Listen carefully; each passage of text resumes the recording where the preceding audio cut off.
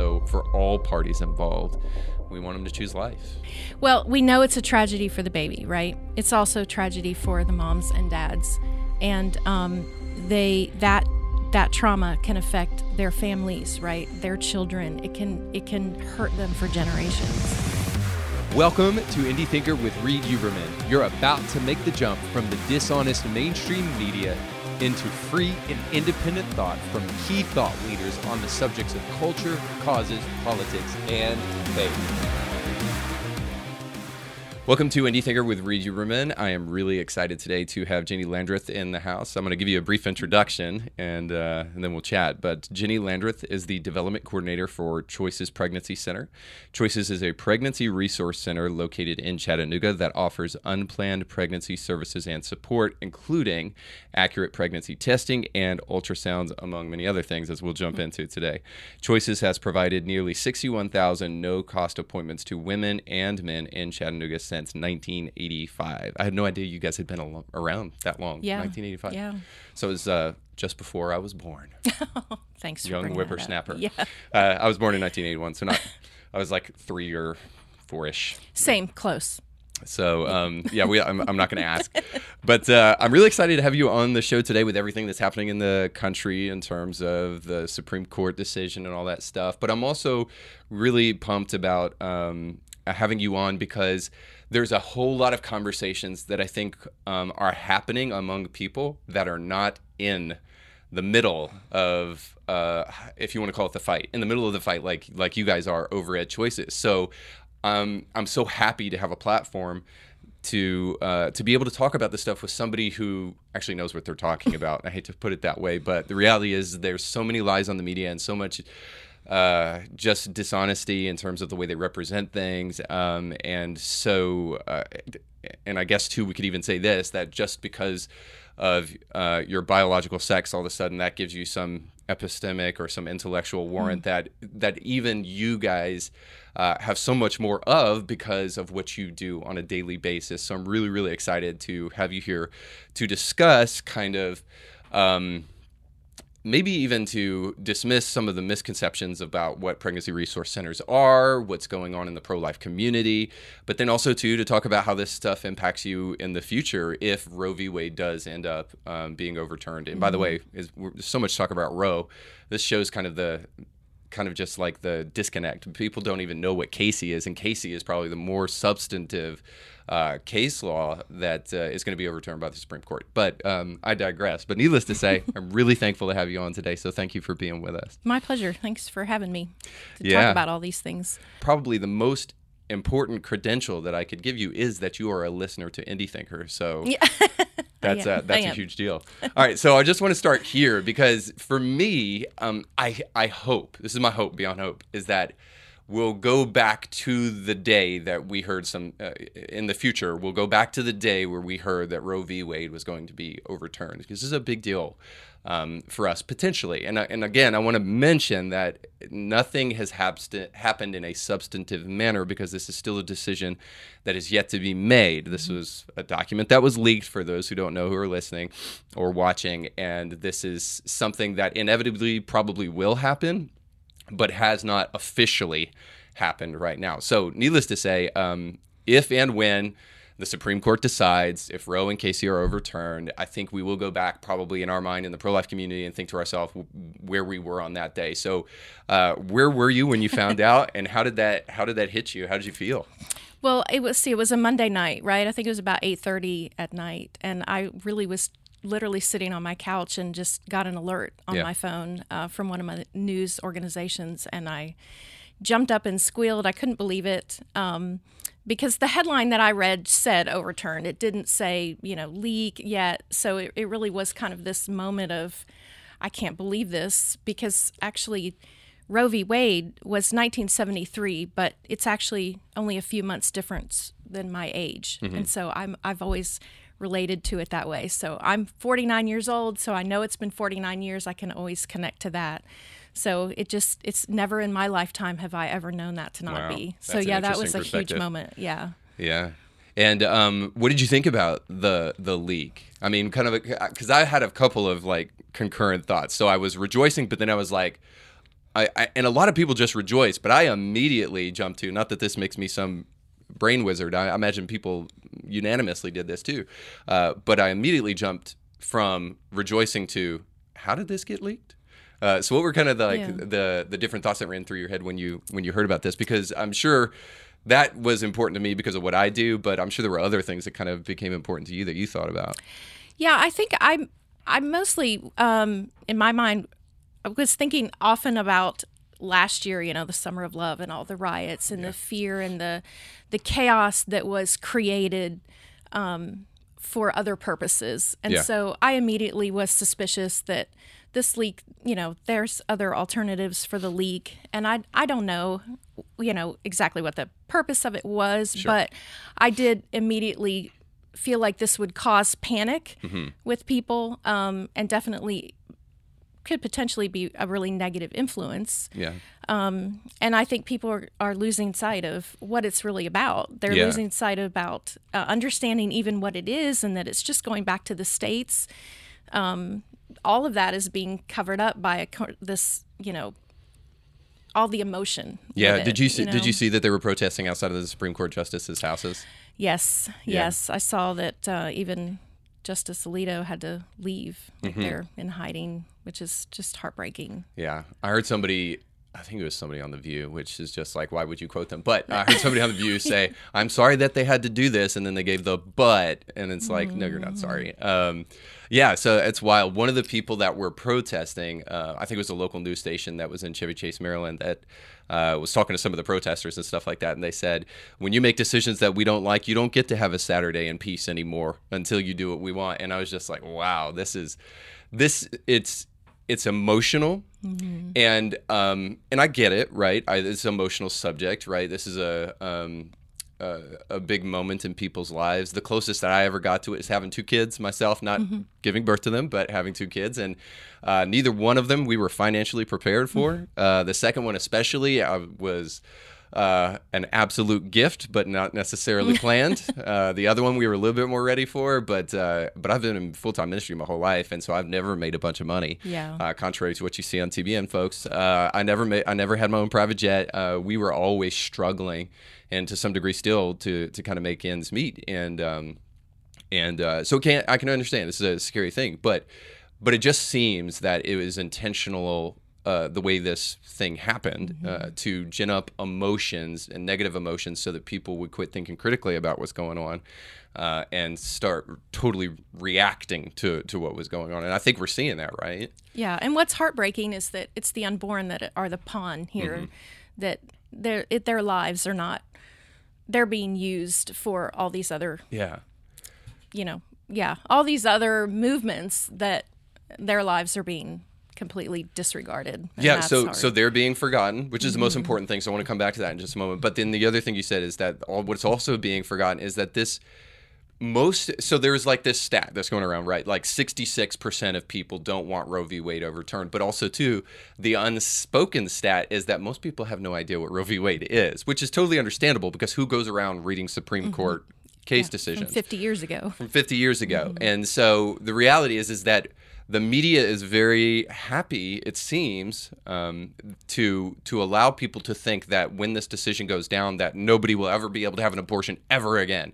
And certainly our political class is responding that way because now in the Senate they're trying to pass a universal federal mandate. This is not going to pass, to say up to 9 months you can abort your baby, so that they can rescue abortion back. But the reality is all this does, it goes back to a state issue where states can then decide among the people. It's the most democratic thing on the planet, but yet it's not democratic. So we're supposed to believe, where the people within those states can vote senators in and vote for these laws and these things so that it can actually go through a democratic process. Well, in that 66% that that they throw out there, a lot of these people have not had a really clear picture of what abortion is, and that really. Oftentimes when someone then sees the reality of what abortion is, that number, changes. So I don't feel like that truly reflects what people would feel if they actually knew the truth. Yeah. I think that number would be really different, but that's just my opinion. So, 100%. Yeah. I think most of it is because the There have been a lot of forces convincing people that the good and moral thing to do is to do this. But I think underlying that, and I want to throw this out here, and I know it's a little abstract, but I've been thinking a lot about this lately. Underlying a lot of the arguments that you hear, especially on the left and especially from the pro-abortion community, just seems to be the fact that they don't actually believe or want to talk about the fact that the baby in your womb is a belly, because all of the arguments about affordable child care and about maternity leave and all that stuff, that's all fine, and that's fine to have on a political, even a state-by-state basis. But once you understand that what's in your belly is a baby, you don't get to say, I'm going to terminate this pregnancy because I'm not sure that I can afford childcare. Because if you actually believed it was a baby in your belly, then essentially what you're saying is that I get to willy-nilly decide what lives and what dies based upon convenience. And I hope that's fair, but all I'm simply saying is that underlying so much of the rhetoric with abortion is this maybe unintended or implied nonetheless idea that that's a human being in your belly. I mean, what are kind of the thoughts that you have had running through your mind as you've heard kind of some of the things that people are talking about now on this issue? Well, hearing those reporters, especially on the news, to relay back what all this means. Okay, sorry, I'm like. No, it's okay. Yeah, let me back that up. There's marked change when a person realizes what is actually happening. Yeah. Whether it's a person who's pregnant themselves or whether it's being presented with the information. Mm-hmm. And so when I see these interviews, when I see reporters like what you're saying on The View, it's so obvious that they don't have the truth, that it's a distorted. It's distorted verbiage. It's a distorted perspective. Do you have, because you brought some stuff with you, so do you have statistics on that? Because, I mean, one of the things you guys do at Choices is you do ultrasounds for people so that they can actually see their baby. And I don't know the numbers, but I've heard that it's like astronomical. There's a huge flip when people actually have an ultrasound and what they finally decide to do in terms of whether they carry their baby to term or they decide on an abortion. Yeah, we keep really clear numbers on that. We're also connected with nationwide organizations that track that nationwide. So nationwide, it's in the low 80s of a person who goes in, and this is moms and dads who will go into an ultrasound, see that baby, and change their mind. So it's like 80% of the people? Nationwide. Nationwide, okay. Here in our Pregnancy Resource Center, that's in the low 90s, actually, of those who come in with abortion being an option, and then changing their minds to life. So it can be, of course, ebbs and flows, but it's in the low 90s, anywhere 91, 94%, somewhere around in there. Yeah, that's insane. So it is a huge, powerful moment. And I think that's why so many people don't have a clear conviction about it, because they don't understand. And that's the fault of our culture for 50 years, changing the verbiage, dehumanizing babies.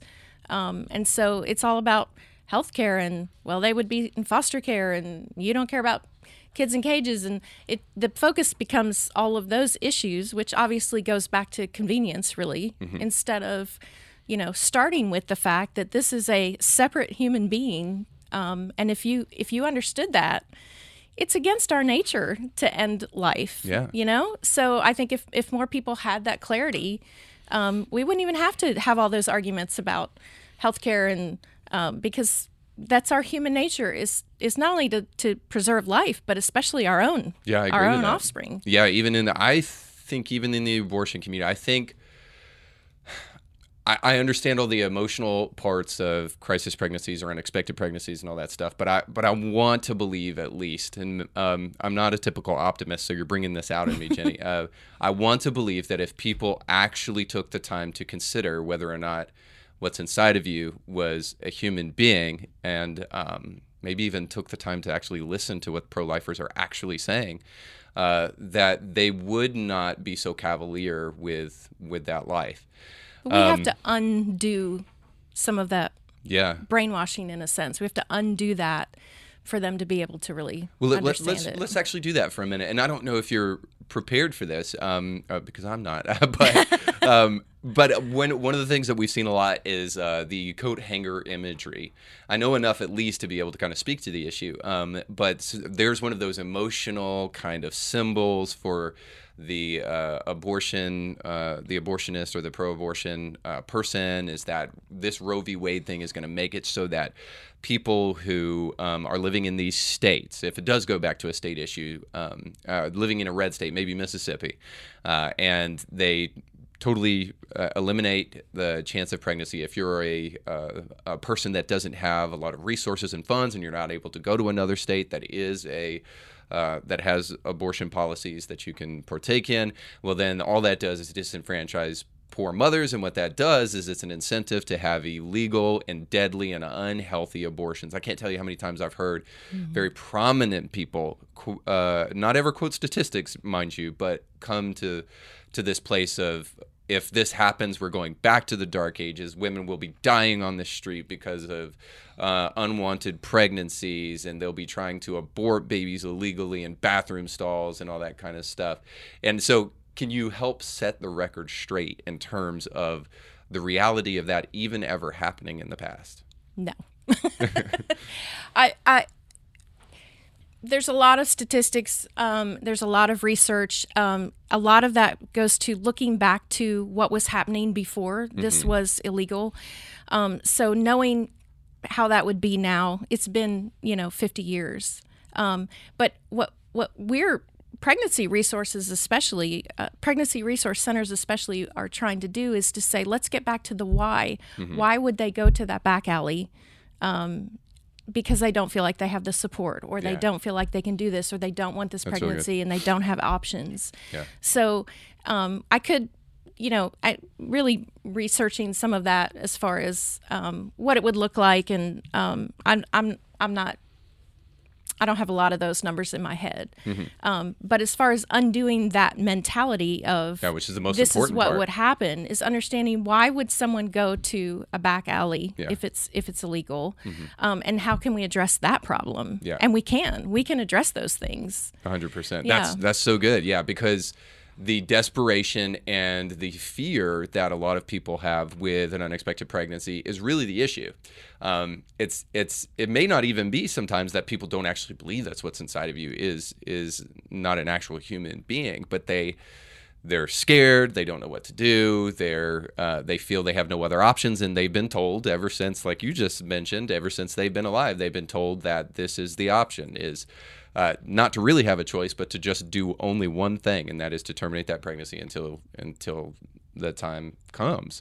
Now, I know you don't want to get in trouble, so I'm not going to tell you this, but or get you to respond to this. But just to show how powerful these ideas are, is that, just yesterday on MSNBC, somebody was saying, Tiffany Cross was saying that actually, if you're pro-life, you're an extremist, you're a terrorist, and you're a racist, because and she went to adoption, and she says, well, you can just put your baby up for adoption. And then she gave some numbers about black babies not being adopted in such high numbers as black children not being adopted in such high numbers as white children. But they conveniently left out the fact that black children are different than black babies, in that there is a list to the moon and back of people waiting for a baby. It's a little bit different when we're talking about kids who are a little bit older and in the adoption care industry. Now, there's so much we could say about that, but the reality is I guess at the end of the day, is that there's some convenient facts left out, and through all of this that we miss, especially if we're emotional. Well, I will throw this out there, and a lot of times those statistics and numbers about there are this many kids in foster care that need to be adopted, we shouldn't be having more. But that's really an uneducated evaluation of it, because most of the kids in foster care are not eligible yet for adoption. And so, but the other side will use those numbers to say, we've got all these kids out here that don't have a home, that don't have a family. We should. Now, is that because they might be able to go back to their families? Right. The parental rights have not been terminated yet. But you don't hear that number when when, reporters like on MSNBC are talking about how we don't adopt black and brown babies. Yeah. Yeah, which is not true because babies do get adopted, but children probably in lesser numbers. But I don't know. I think what is happening is that, at least this is my assessment of it, whether it's right or wrong, is that we're living in an age where there is more information accessible to us than ever before. And I don't think it's a lack of intelligence that we're dealing with, but it's surely a lack of wisdom, of not wanting to sort through the evidence, because there's a lot of knowledge, but maybe not a lot of wisdom with what to do with the knowledge. And when you do that, when you dutifully step back and you really kind of think about these things and weigh through them, I don't know how you can come up with some of the things that are being stated right now. Not to mention the fact that people would say you're an extremist terrorist and a racist just because you're trying to save babies. Not to mention, and I don't know if you want to get into this, but not to mention the kind of dark history that Planned Parenthood has with black and brown babies, and just the idea that one of the chief vectors of the termination of life in the black community, I think the number one is heart disease, and then I think the second one is abortion. If you truly believe those babies in the womb are human beings, then boy, there's a disproportionate amount of black babies being aborted every single year. All right, so with that being said, the good news is that you guys are on the forefront of trying to change all of that and are doing a fantastic job in the process. So another argument I've heard a lot is the womb to grave argument, that if a Roe v. Wade gets overturned, then ultimately what's going to happen is that you're going to have to take care of my baby. Are you ready to do that? Or some version of that. And that Christians especially only care about making sure that babies aren't aborted, but they don't actually care about really taking care of people. So another one of the reasons I wanted to bring you in is because that couldn't be further from the truth in terms of people like you. There are pregnancy resource centers around this nation.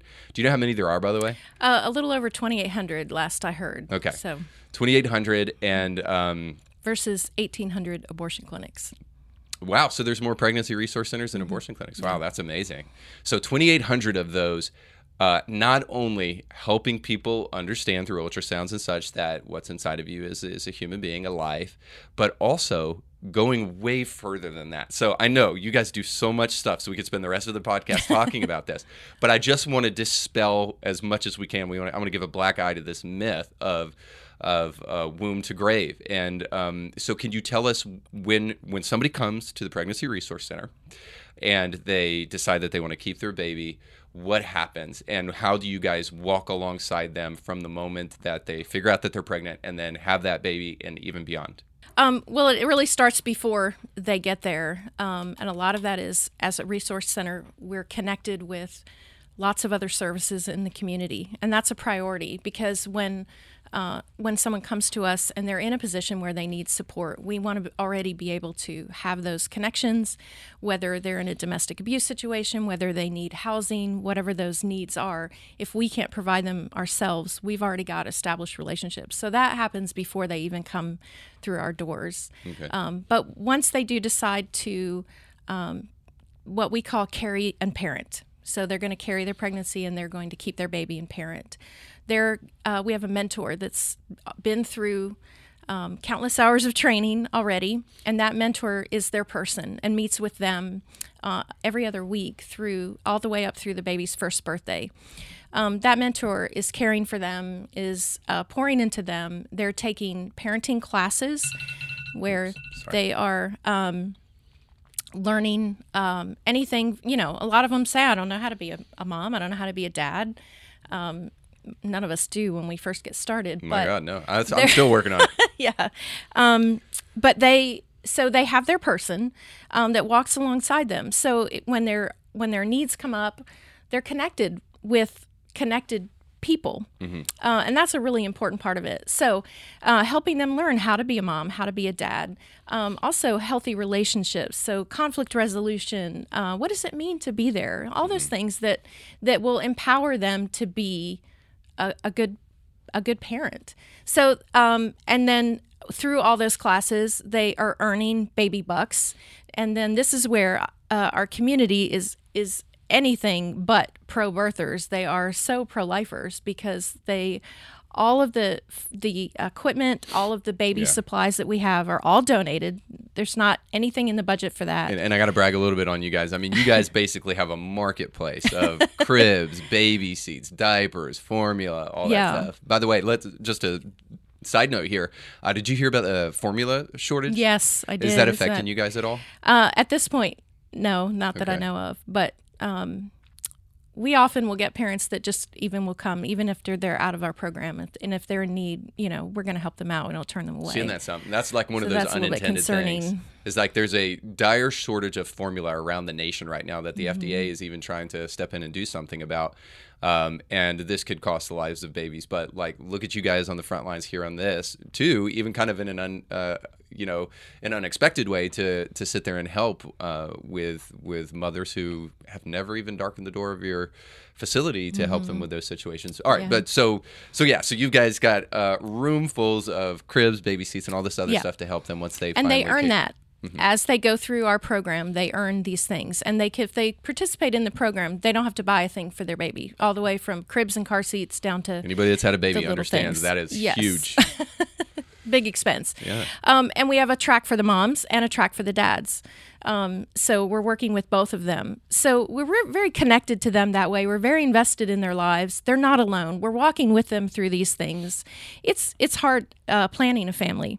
It's really hard when you haven't had a chance to plan a family. So their whole lives have been turned upside down in a different direction. So pregnancy resources around the country are doing this. They're not alone. They can come in and say, I need a job. Well, let's see if we can help you with that, if we can connect them with some job training and then, of course, there's the spiritual aspect too, as a Christian organization where we pray with them, we are discipling them. And the objective is by that baby's first birthday, they don't need us anymore. That's the objective. We don't want to just turn them over to someone else to take care of them. We're teaching and empowering and supporting them. Self-sustaining. So it's very humanizing care. Yeah. Very individual, personal, and that mentor stays with them the whole time. Now, what about in terms of like education? Like, so say there's somebody that's got a teen unexpected pregnancy or something like that. They haven't finished high school or something, and they're wondering, can I carry this baby to term and also graduate high school? Yeah. So again, this is one of those instances where we're connected with other organizations. So Young Life has a branch called Young Lives. Those are teen moms in high schools. They're getting together. They're having socials. They're getting mentoring. They're getting baby supplies for participating in that. So we'll connect them with that organization, and we're connected with them. If they're in college and they want to continue to go to college, then there's Momentum here in town. There's organizations like that. And all the resource centers in the country are connected to these other resources. And I'm blown away with how many people are out there ready and willing to help. How many people are funding these things. They're plentiful. They really are. Yeah. Which goes completely against the message that we're getting that if you're poor, you can't do it. And so it's better to abort. Yeah.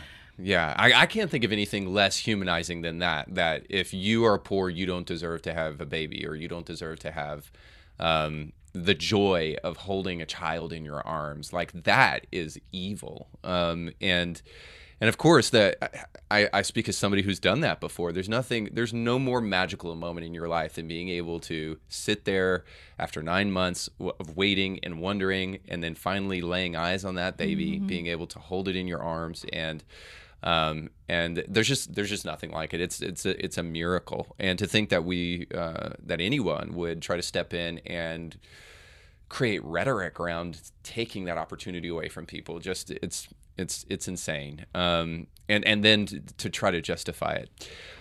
So I did hear a guy named Lucas Miles, who I love, and I follow him and listen to a lot of what he says. And he said this, and I think he's right and wrong here, so I'm glad we just did what we just did. He said, if Roe is overturned, this is an amazing opportunity for the church, and we need to make sure that we're ready for adoption. We're ready for caring for teen moms. We're ready for X, Y, and Z.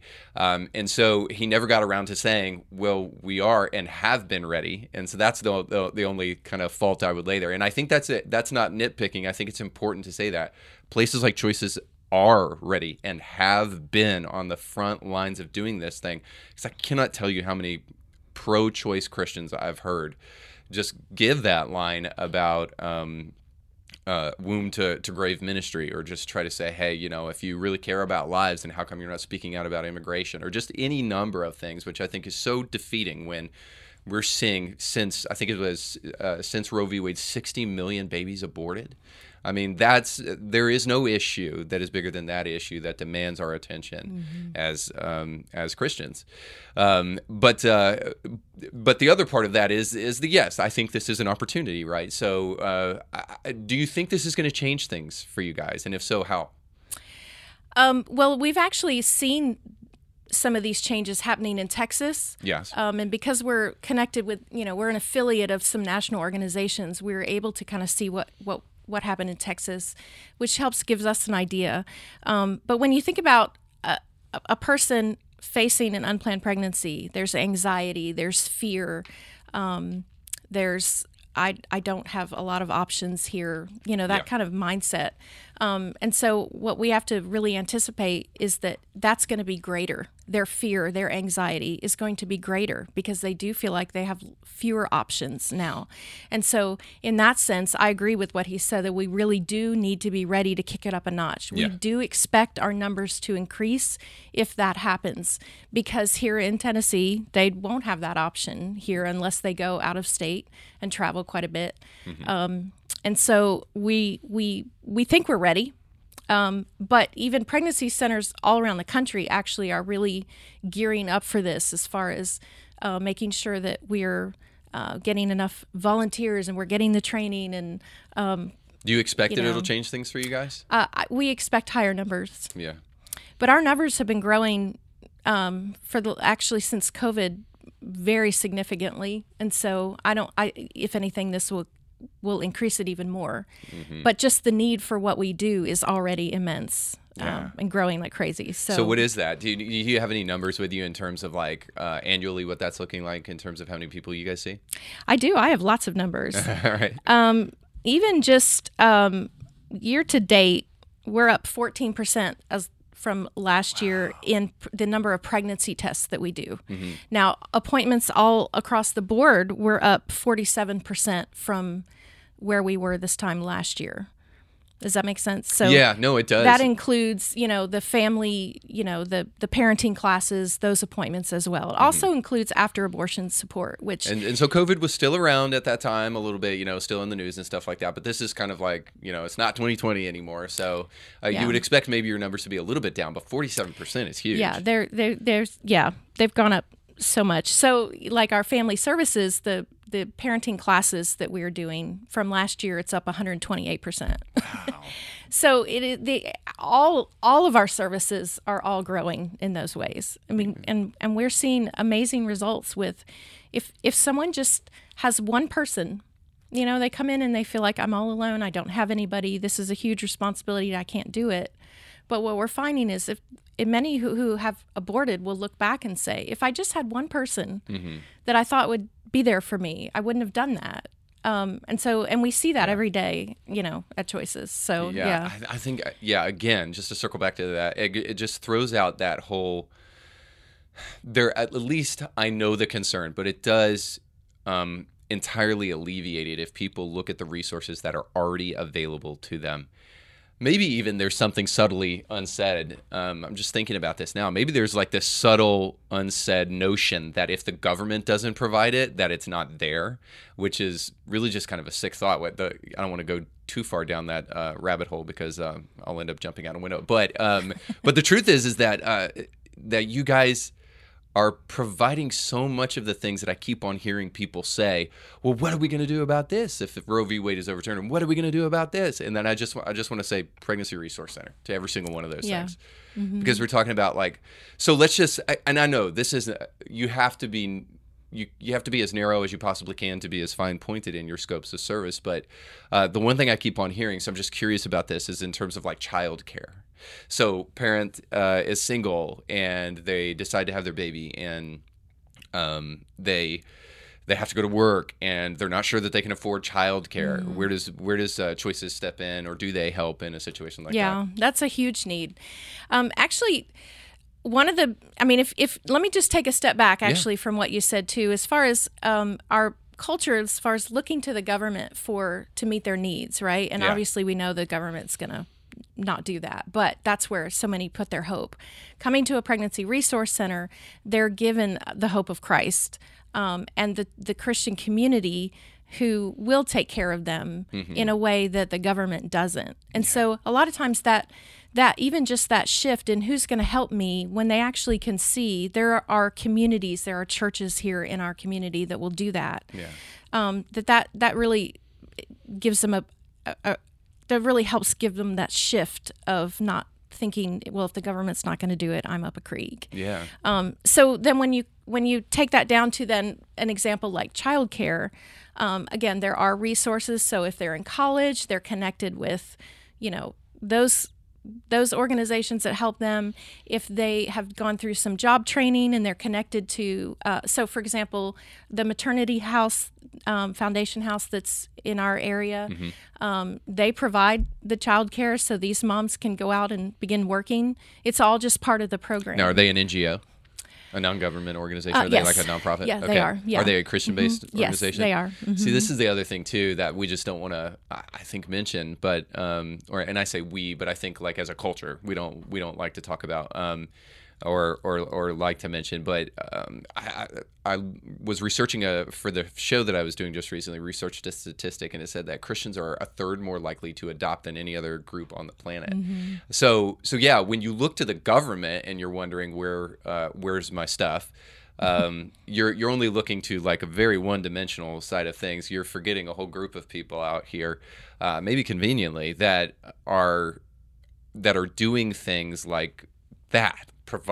Just specifically providing childcare for people, or Christians who are on the front lines adopting more than the mainstream, and just doing everything that I hear being held up as an argument right now, which just sounds like a straw man to me. So it does makes me curious as to why there's a convenient blind eye toward some of these things, because I'll just go ahead and say what I'm thinking. It makes me wonder if there is not a big,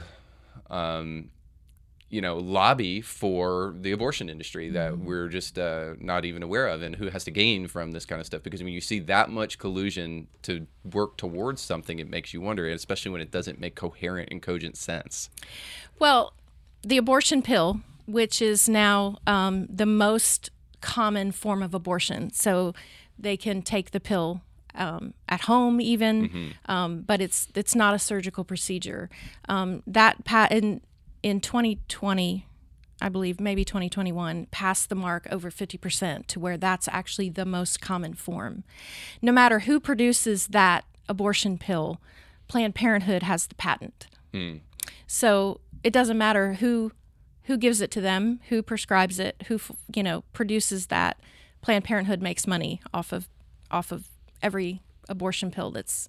Wow. So, you talk about who's behind this and why is this such a powerful force? Yeah. Money, money, money. Yeah, follow the money is something I like. I know it's cliche, but it's it's never ceased to not be true. Yeah. That you follow the money, you start to understand where these things go, and so very often it goes to big pharma. But I digress. Yeah.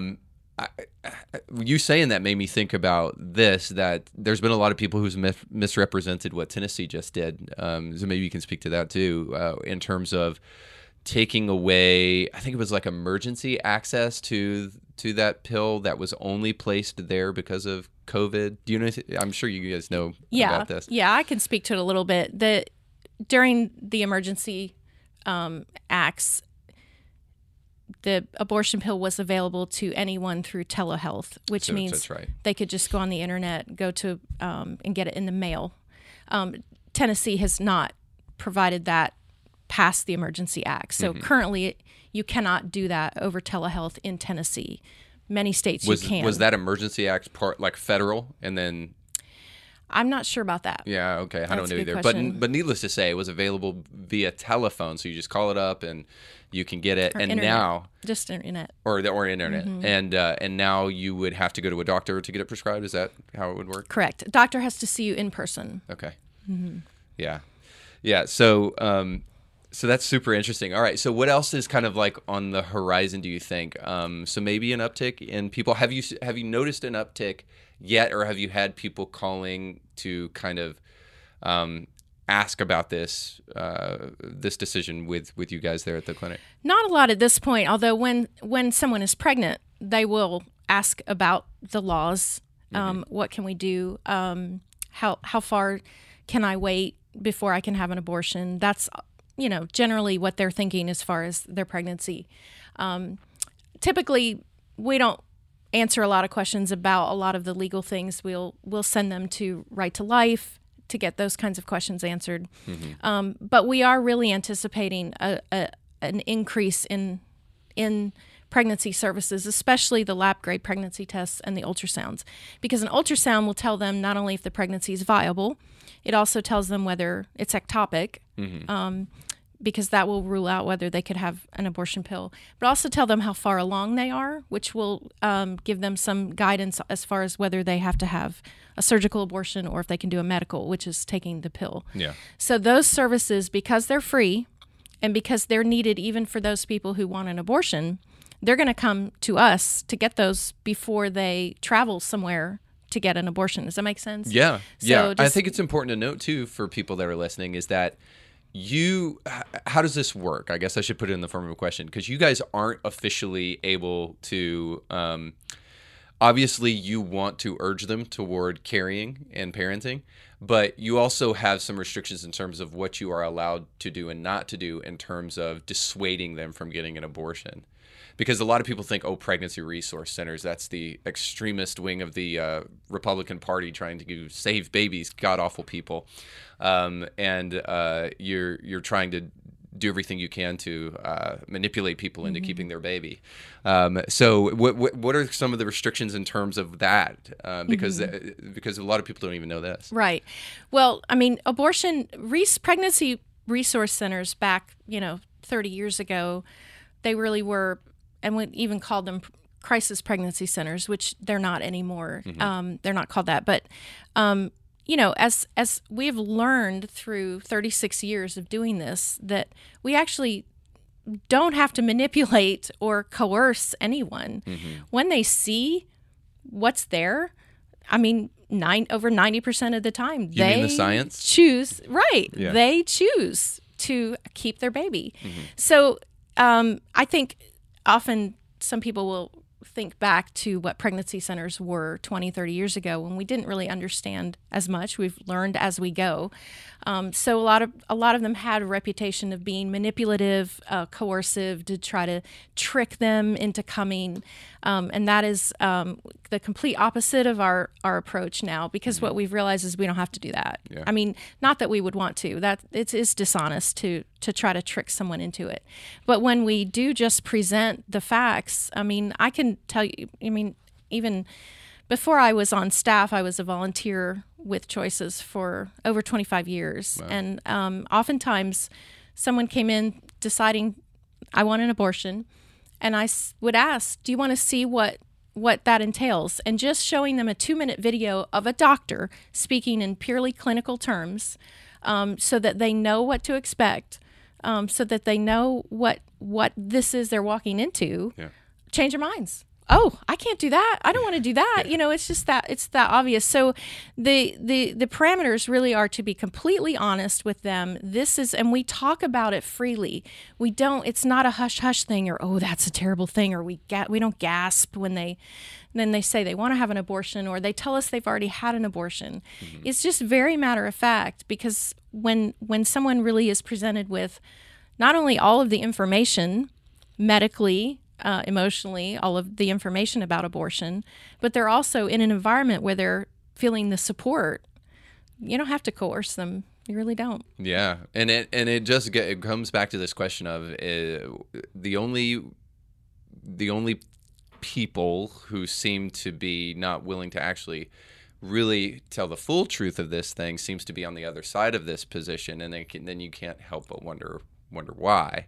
But I want to end on kind of a positive note. So I know that there's no limit to the amount of stories that you guys have and the kind of life changes and I don't know, just kind of optimistic stories that you guys have at the end of the day. So maybe just what is one of the most recent stories that you've seen, experienced there at Choices that kind of sticks out to you? Well, a really fun one was a mom that came in and she had already decided to have an abortion. I'm not sure if she had scheduled it yet or not, but she was what we would call abortion determined. Wanted to have an ultrasound to see how far along she was, as she didn't really know. And when she saw the ultrasound, there were 2 heartbeats. And something about her seeing that they were twins, it changed from just her finding out her pregnancy to that baby has a sibling. They're siblings to each other, and that humanized them in that moment. Yeah. And she just immediately, the abortion was completely out of the picture. Twins, triplets, those are always really fun, especially when they don't know before they come in. But that's a really powerful. So it's really like those babies really kind of saved each other, right? I mean, I just think that's really cool. That's really super cool. Yeah, and it adds this kind of extra added element to it, not only because there's not just one decision that you're making, but it's 2 decisions that you're making, but also the weird dichotomy of I'm taking this baby's brother or sister away. Exactly. Yes, they have an independent relationship, you know, which really just solidified it for that mom that those were babies, you know. Yeah. Is there anything that you think is really important to tell people before we close that you just think people should hear? Maybe that has something to do with what we're talking about right now with this issue, or maybe just a message that you like to share with people. So before we close, is there anything else you want to close with? Thank you. Yes, actually, I do. Having these conversations is really important, that we are talking about them, because for every baby that we think about saving, for every unplanned family that we want to help, there are also millions of people who have had an abortion, and they are dealing with the wounds from that, the trauma from that. And if we continue to talk about it, it communicates to them it's okay to talk about it. We don't keep that hidden. And that's a really important part of pregnancy resource centers all over the country too. So I love, thank you, Reed, that you're talking about it. I think if we all continue to have these conversations, it makes it a topic that is safe, and then we can really find the people that need the help. That's so beautifully put, because at the end of the day, I do care about that baby, but I also care about that mom. And you know this better than even I do, but you know what can be expected from somebody who decides to have an abortion, what that mother is going to go through emotionally, how that's going to tear her heart to pieces, how some people never even recover from the emotional wounds of doing things like that.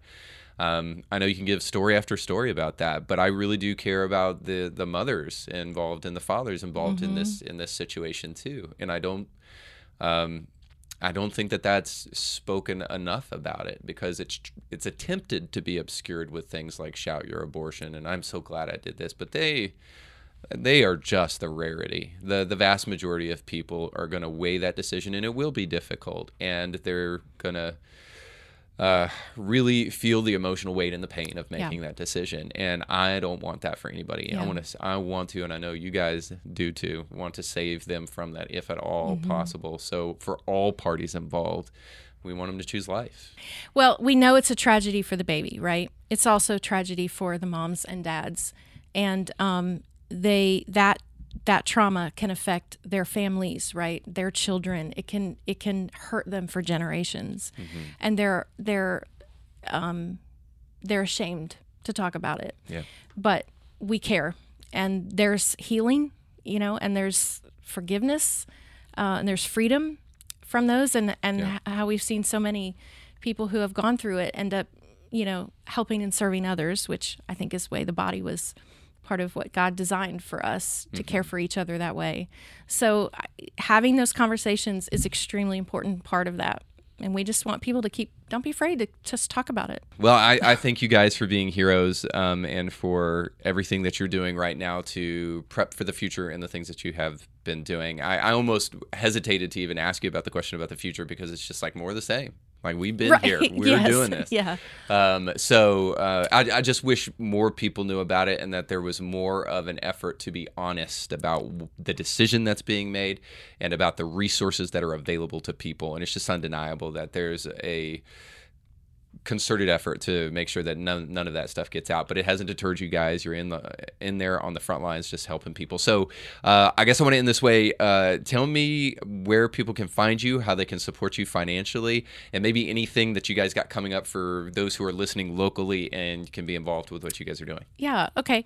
Our website, team.choiceschattanooga.org, is where people who are interested in the organization to support or be involved would go to. Now, choiceschattanooga.org, those are for our patients. That website is for our patients. So if they go to that, they're just going to see our services. But team.choiceschattanooga.org is where they can go to find information. And our Walk for Life is coming up, so we would love to have people involved in that. They can go to the website and find out information about it. And I would encourage actually any listener anywhere in the country, just about every pregnancy resource center has Walk for Life, other events like that of raising money. So wherever you are in your local area to plug into those, it's just really important because we all are going to have to step up more and do more because they're going to be coming more. Yeah. Yeah. Well, thank you guys so much for what you do. Thank you for being heroes in this city and beyond for so many other people. So, and thank you for coming on today. You say thank you for me for talking about it, but thank you guys for everything you do. Yeah. All right.